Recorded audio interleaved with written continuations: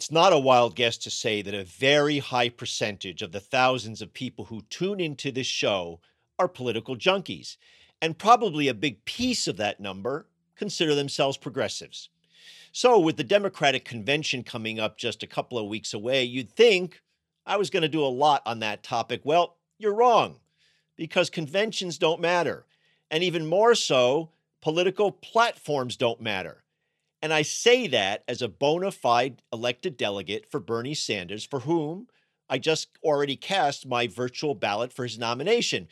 So I'm going to get into that more in a moment. And then I'm going to talk with my guest today about a major crisis facing every single state, a crisis that will hurt people and a crisis that could be avoided. This is Jonathan Tassini, and welcome to the show for August 5th, 2020.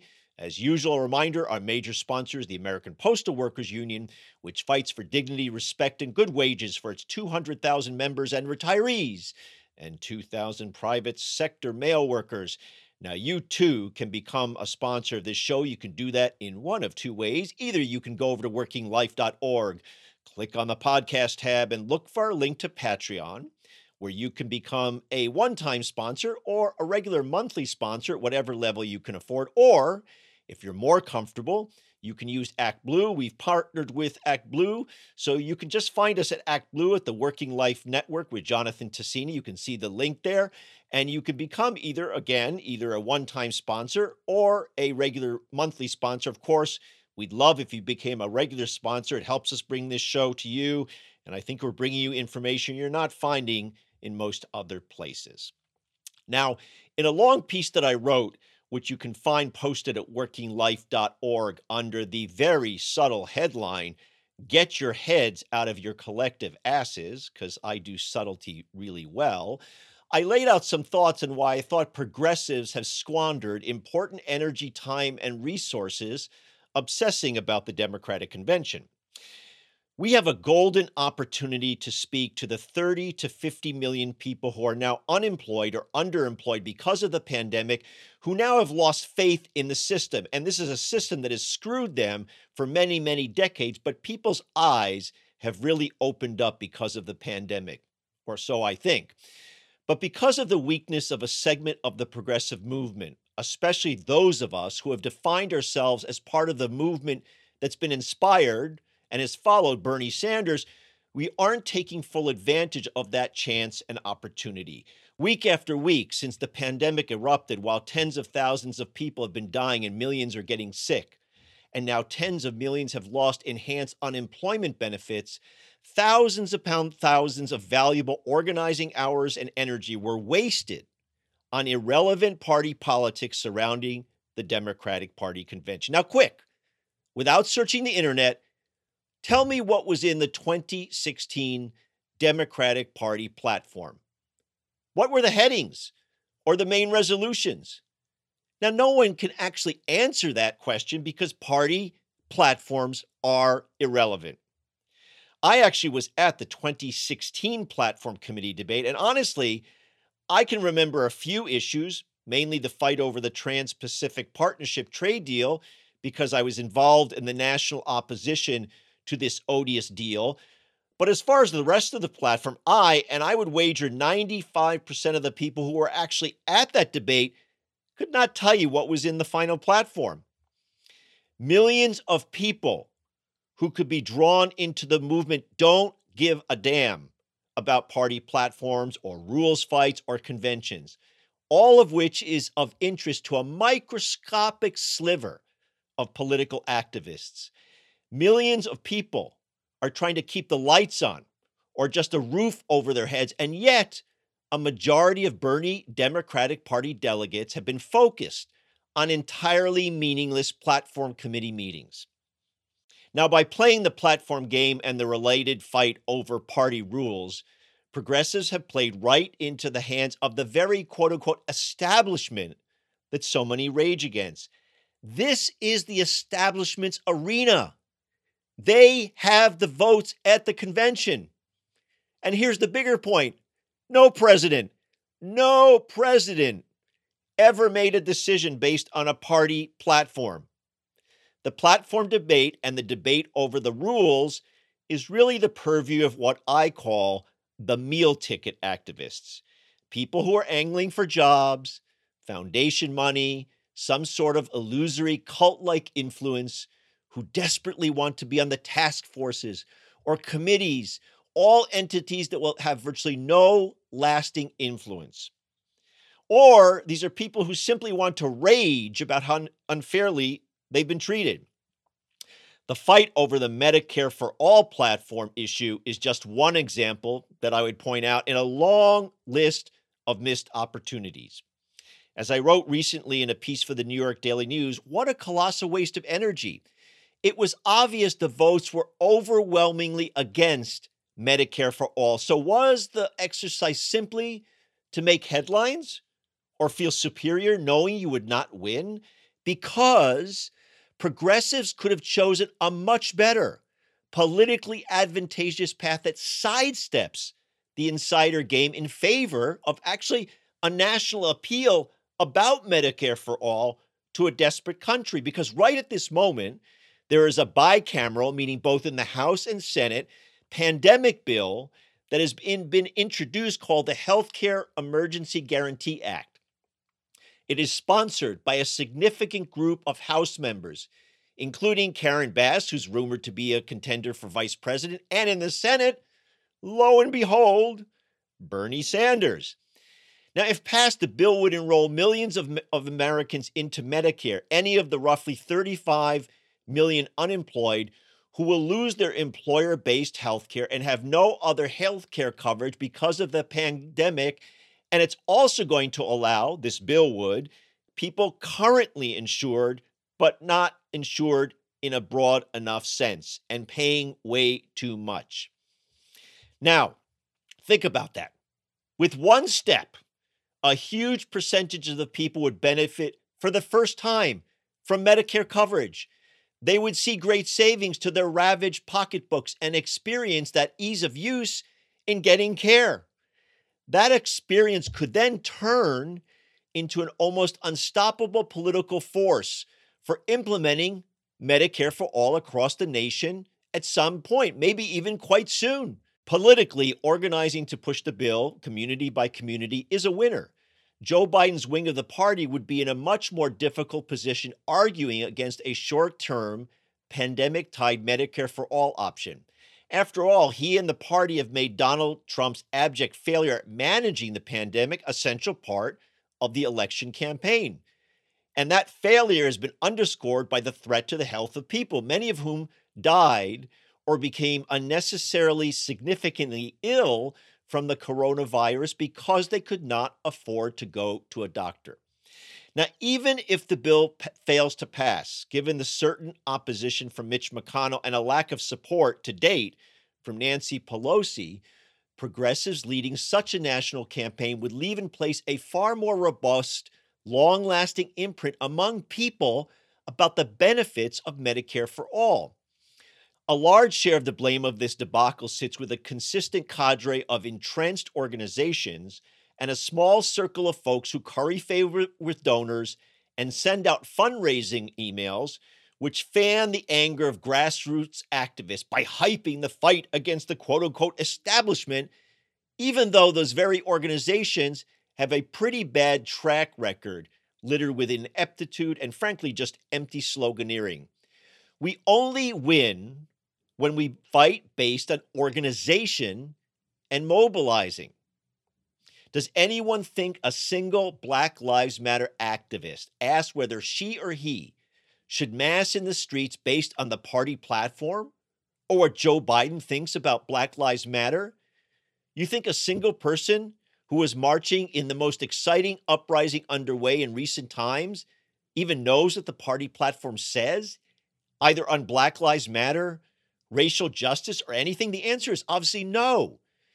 And if you hear a progressive leader say roughly, we can do all of this at the same time, here's one thing you can know. That person has no clue about strategy. And you might as well look at his or her actual track record, not some cultish devotion. And they have no idea about the real struggles of actual people in the streets. Most people today are struggling on multiple fronts, trying to keep themselves and their families safe and healthy, looking for a job, and navigating an entirely different life, especially folks who have kids at home.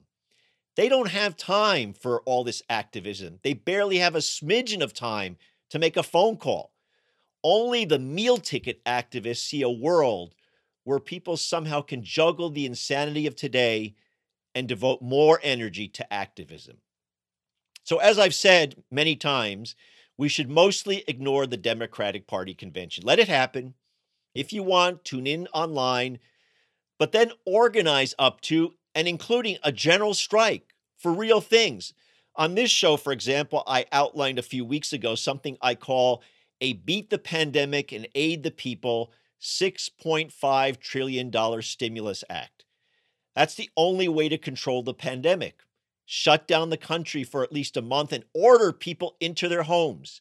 We can do so by making sure people staying at home earn an actual paycheck, can pay the bills, and then come out on the other end without crushing debt. We should be organizing for that, not around a meaningless party platform. Or we could organize around the idea of making sure everybody gets a free vaccine. Or for the safety and health of workers who are confronting the worst safety and health crisis for workers in generation. Now, I'm not guaranteeing we can win the stuff that I'm in favor of. It's a hard hill to climb. But Black Lives Matter activists were not deterred by confronting centuries-old racism head on in the streets. And overnight, that activist courage and energy has advanced concrete, real, anti-racist efforts. Now, of course, there's a long way to go, but what a change there's been in such a short time. And they've made far more change than the years of progressive carping and whining about the unfair, quote unquote, establishment. And in that organizing, we would already be building what will be an obvious need to have a progressive counter to a Biden administration's actual policies.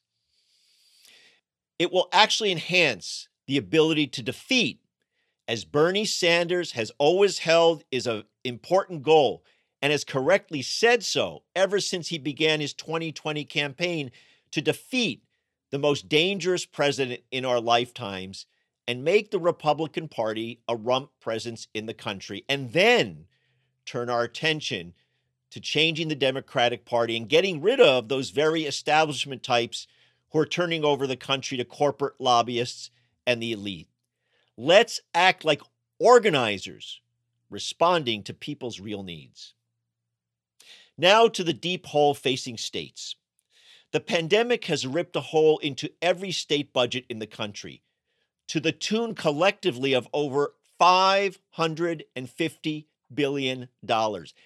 That's more than $500 billion in money that states don't have, which translates into millions of people losing their jobs and services being decimated that we rely on every single day. And it doesn't have to be this way. If ideology wasn't more important for Republicans and some Democrats who should be pouring money into states and closing those big deficits that, remember, were no fault of states. These sudden steep drops in revenue weren't caused by local mismanagement.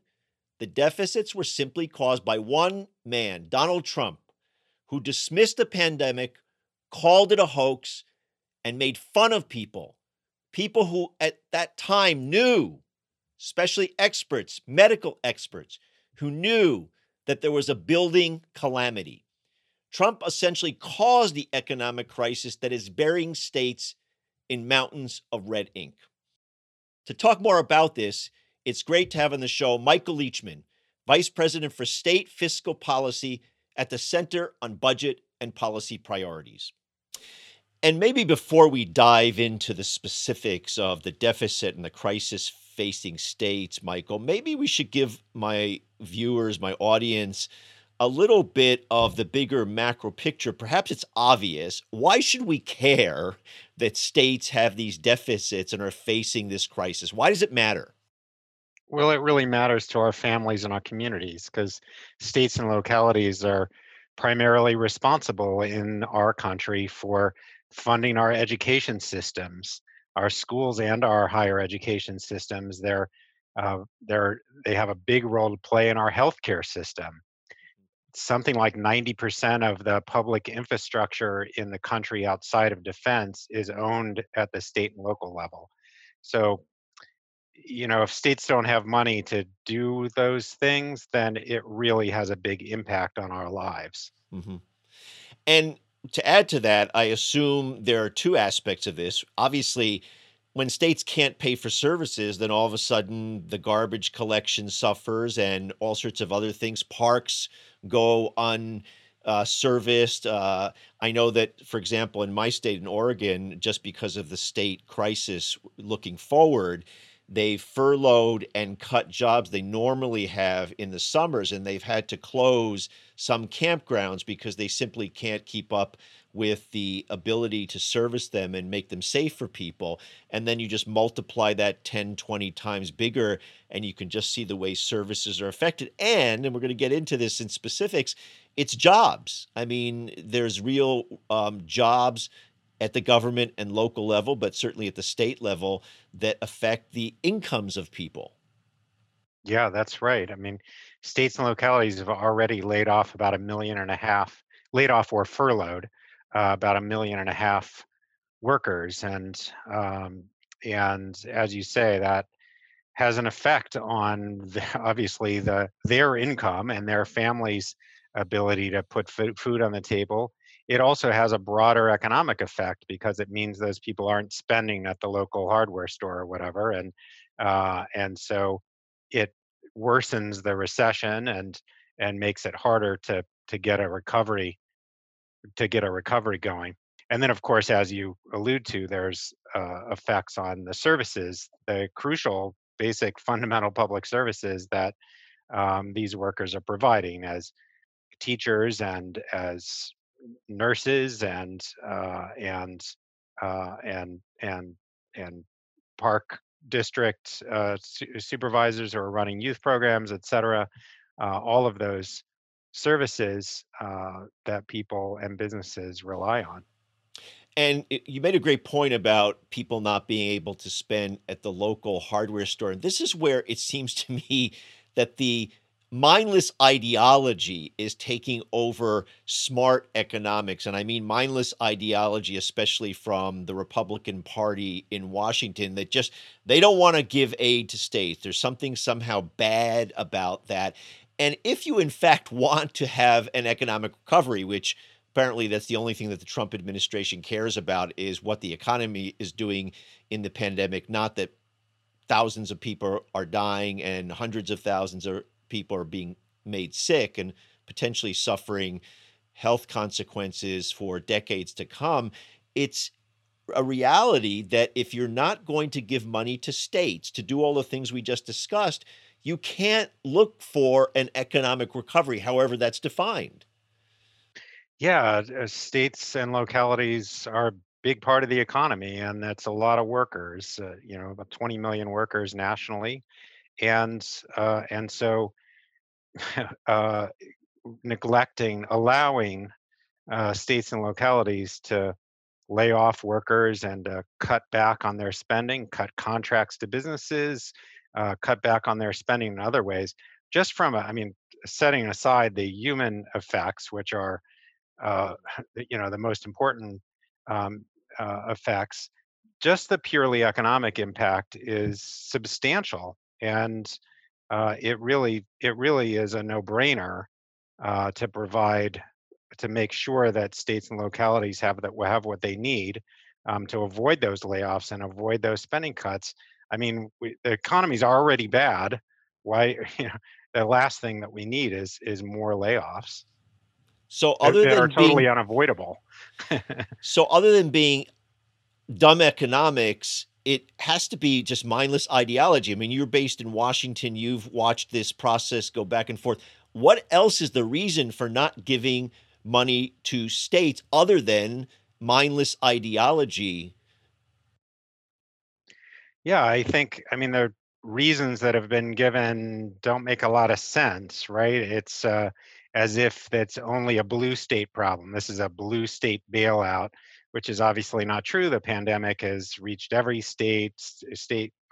Blue and red state revenues are down substantially. In fact, some of the red states have the deepest shortfalls because they have a combination of the pandemic and oil prices falling, and some of the oil dependent states have especially deep shortfalls.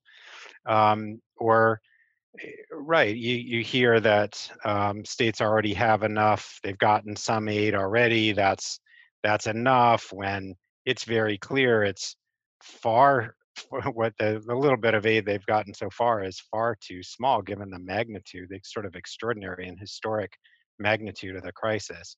So yeah, I do think that it comes down, appears to come down to ideology. Um, they in the one form, the primary form of aid that's been provided so far, the Treasury Department ruled that that aid could not be used by states and localities to make up for their revenue losses, um, but they could give it to businesses whose revenues were down because of the pandemic. But you can't give it to protect. So that's protecting jobs in the private sector, but you can't give it to protect jobs of teachers and healthcare workers and others in the public sector. It seems like there's no good reason for that. We don't have two economies; we have one economy, and there's no reason to make a distinction between the public sector and the private sector in terms of the economic effects. And one last macro point, then we'll dig into some of the important numbers that you've pulled together, you and your colleagues. It seems to me that one of the other points about this being mindless ideology is that actually the federal government, and especially, I'll just be direct, the Trump administration and Donald Trump made this worse by ignoring the pandemic. I think this is just a fact that we all know now, that had the government responded, the federal government seen this as a serious issue back in January and February, the actual economic crisis might have been much more smaller.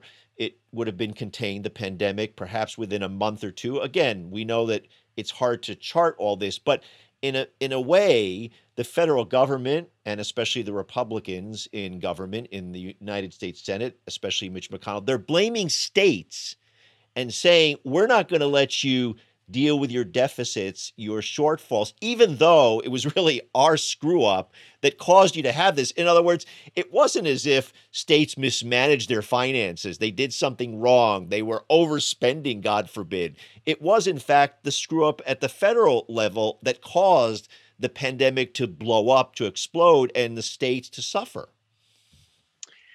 Yeah, I mean, it's pretty clear comparing what's happened here to what's happened in other countries. I'm not a Mm. public health expert, but it's very clear that the pandemic is the cause of the fiscal crisis in states.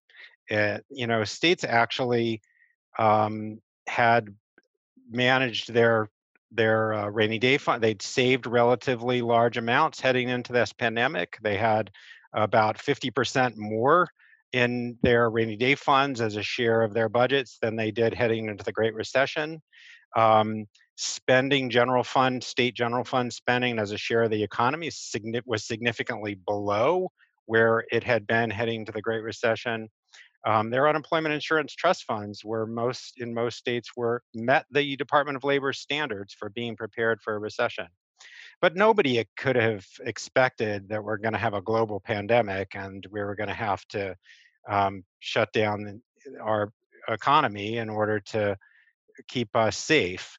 And that is very clearly what has caused the fiscal crisis in states.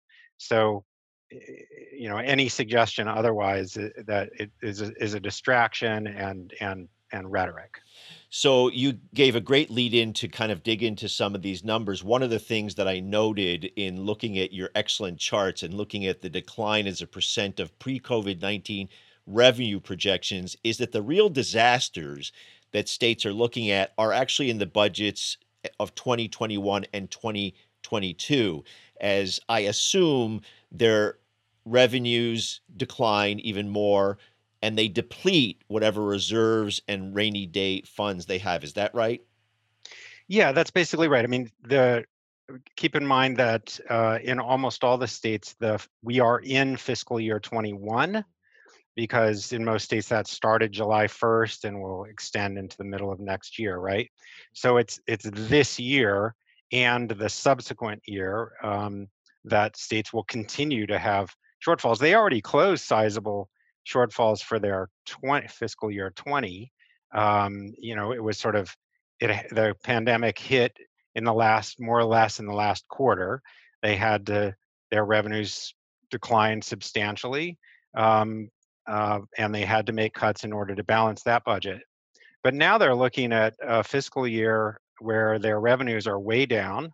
They have already spent some of their reserves, as you note, uh, and um, and most of them have written at this point. They're still waiting on the federal government to do the right thing and step up to the plate. So most of them have actually written budgets that they know they're going to have to come back and rework, and so if federal government shirks those responsibilities, states are going to have to come back, and they're already planning to come back in special sessions or to take action in other ways to they have to balance their budget. So you have to cut spending or raise taxes or some combination of those things in order to move ahead. And that'll continue into next year. In the fiscal 22 is starts in the middle of next year, and the projections that we have from all of the forecasters that people look at, the Federal Reserve and the Congressional Budget Office and others, indicate that, or they think that, and that's pretty widespread, that forecasters believe that unemployment will still remain relatively high in the second half of next year, and that will funnel through to less revenue for states and less ability to pay for teachers and healthcare workers and others. And to put it in regular people's terms, when people are unemployed and the economy is still in the ditch, people can't pay taxes. The sales in places where states rely on sales taxes, obviously people are not buying stuff, and so the revenue essentially shrinks to states, which then in turn means states have to look at cutting services. And then I want to talk specifically now about cutting jobs. You mentioned, and I remember this statistic elsewhere in the last few weeks when I've been talking about this, that 1.5 million jobs have been lost either through layoffs or furloughs to date in the first few months of the pandemic. What's the Right. projection of how many people could lose their jobs at the government level, local and state, from your point of view, let's say in the coming year, if money is not forthcoming from the feds to make up these gaps? Yeah. We haven't done a specific projection of that, but it's a substantial number. I mean, we're talking about states. As I said, states are kind of holding on. They're doing their best to wait, and but more layoffs and more permanent layoffs. Not most of what's happened so far have been furloughs, and the hope is that some of those people will get their jobs back, but more permanent layoffs coming.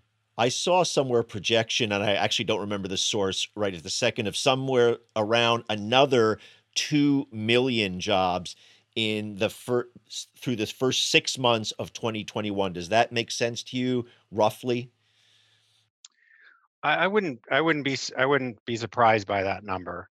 And I'm sorry I don't have that in front of me. I know that the Economic Policy Institute has done some projections that I wish I'd carried with me, but folks could check that out, and I wouldn't be surprised at the number that you're quoting. Now, another aspect of this obviously is people's pensions. And what's interesting to me is there's not been a whole lot of conversation within this discussion about aid to states about the way in which pensions have been hit for public employees and retirees. And again, if you're thinking about down the road economics and having the economy retire, when retired people and people retiring now or say in the next few years, they don't have money coming from their funds. And if those funds are depleted, especially in situations where pensions are not defined benefit pensions, but defined contribution pensions, meaning the defined contribution pensions are often tied to where the stock market is. The concern is that people have lost again, retirees, money in their pensions in the same way that they lost money during the Great Recession. So retirees, public employees who've worked hard through no fault of their own, are getting hit again. Now, the stock market seems to have recovered a little bit, which is a whole nother topic about how crazy that is, that the stock market seems to be operating completely separate from the reality of actual people. Let's put that aside. But the truth is that people continue to get hit in their IRAs and what they're relying on, and public pensions are a fundamental part of that. Yeah, absolutely. Related to that. It's a real concern that states whose revenues are really squeezed will um, will turn Cut back. to cuts, to Yeah. benefit cuts. That's certainly what happened in the aftermath of the Great Recession.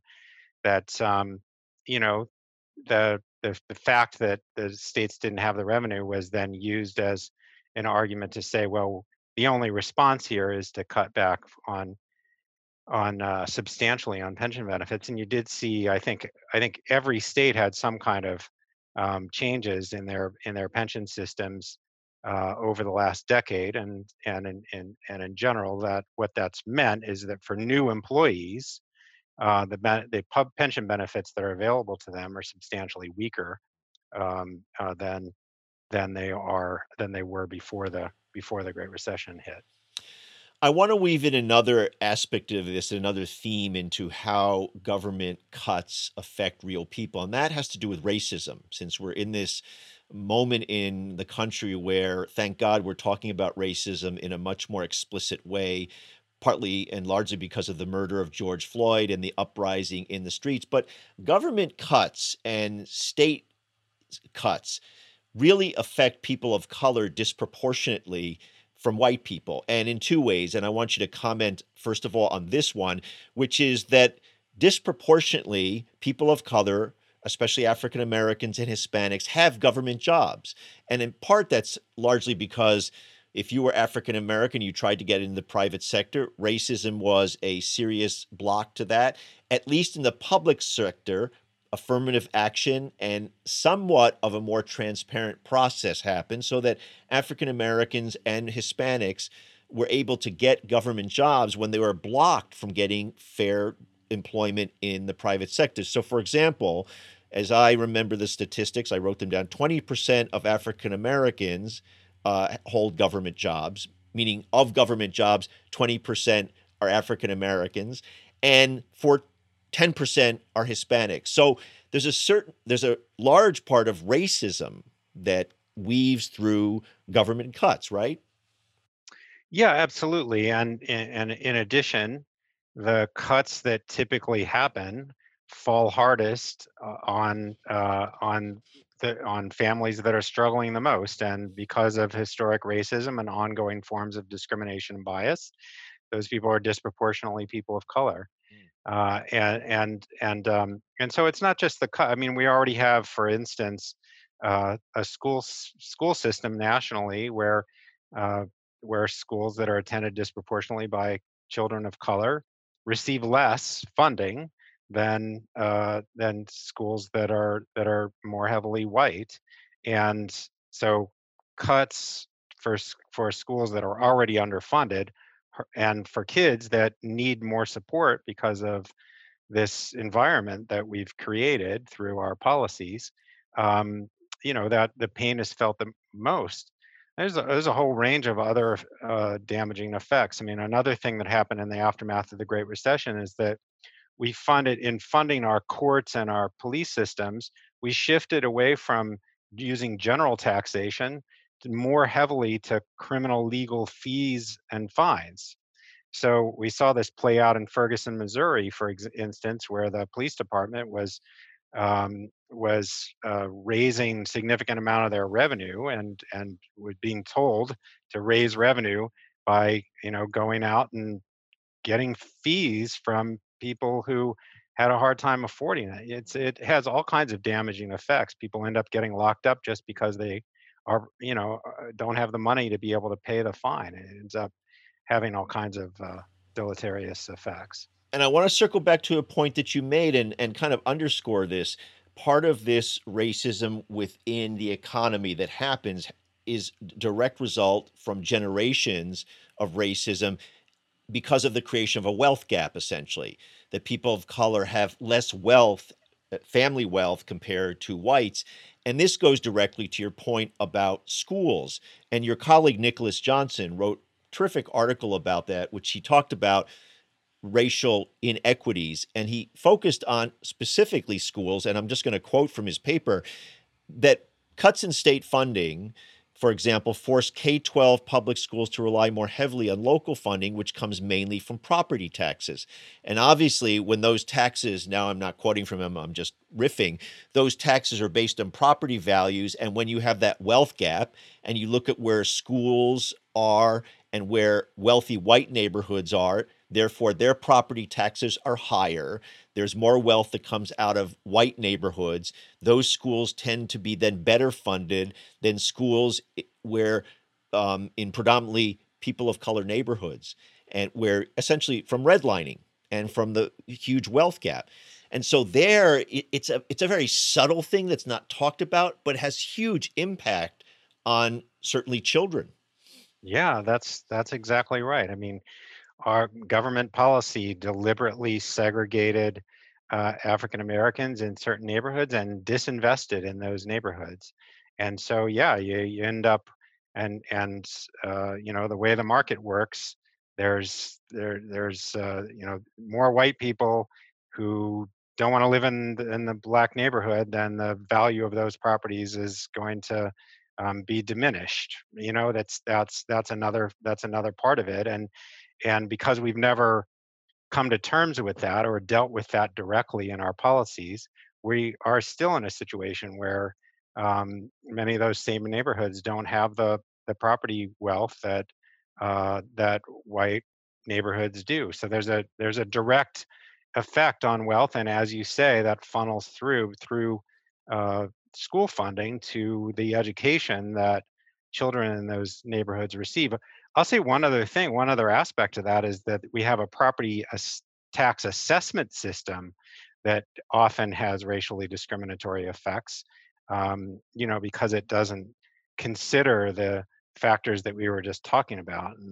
And so often you're just looking at it's sort of the square footage of the house or that sort of thing, and you end up over assessing for property tax purposes the value of a home in a low income black neighborhood compared to a higher a middle income white neighborhood. So you sort of getting on both sides. The value of your house is lower because of those policies, and your tax assessment results in higher taxes than would otherwise be the case. Mm.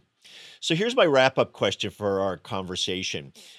I tend to be an internal optimist, and even in a pandemic, in the situation we're in, I have a certain amount of optimism in this way that coming out of this pandemic, millions of people, I think, will realize how corrupt and dysfunctional our economic system is, not to mention our social system.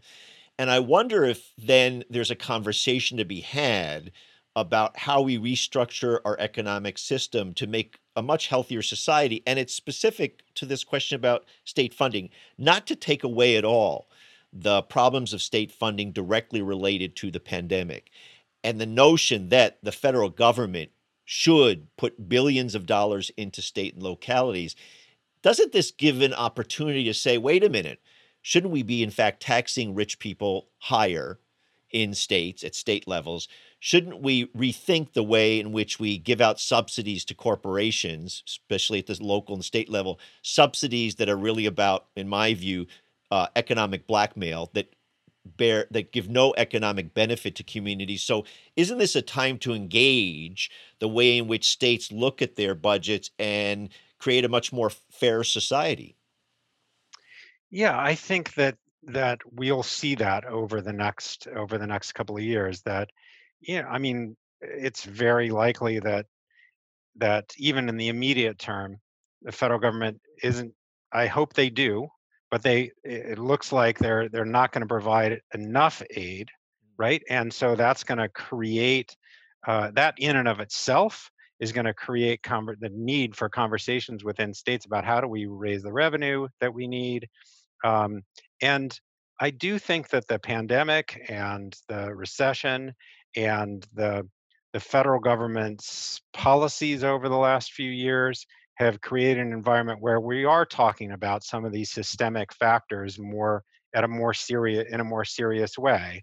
It's so we're certainly encouraging state policymakers to think about how do we better tax wealth, how do we and the issue of economic development so-called economic development subsidies that you lifted is an important one. We spend billions of dollars nationally on subsidies for of questionable value.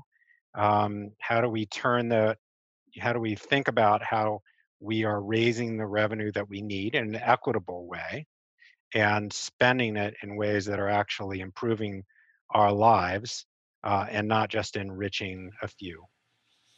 Well, we're going to have to keep track of this. And I suspect that because the federal government is not going to give the money that the state needs, we're going to have you back and analyze the holes that we're looking at down the road and also try to be optimistic about what we can do. Thanks for being on the show. I appreciate the chance. Nice talking to you. That'll do it for this week's show. Thanks to my guest, Michael Leachman. Our editor, as usual, is David Hebden. Our major sponsor is the American Postal Workers Union. You, too, can become a sponsor of this show. It's really, really easy. We've made it really easy for you to do this. You can do it in two ways. You can go over to workinglife.org, look for that podcast tab, and click on the link to Patreon. And there you can become a sponsor either on a one-time basis or, if you want, on a regular monthly basis, or you can do it through ActBlue. We've partnered up with ActBlue, which I'm sure you're familiar with through your political activism. You can go over to ActBlue, look for the Working Life Network with Jonathan Tassini, and you can there, too, become either a one-time sponsor or an ongoing monthly sponsor. We really appreciate our regular sponsors. That keeps our show going, allows us to keep bringing you this great information.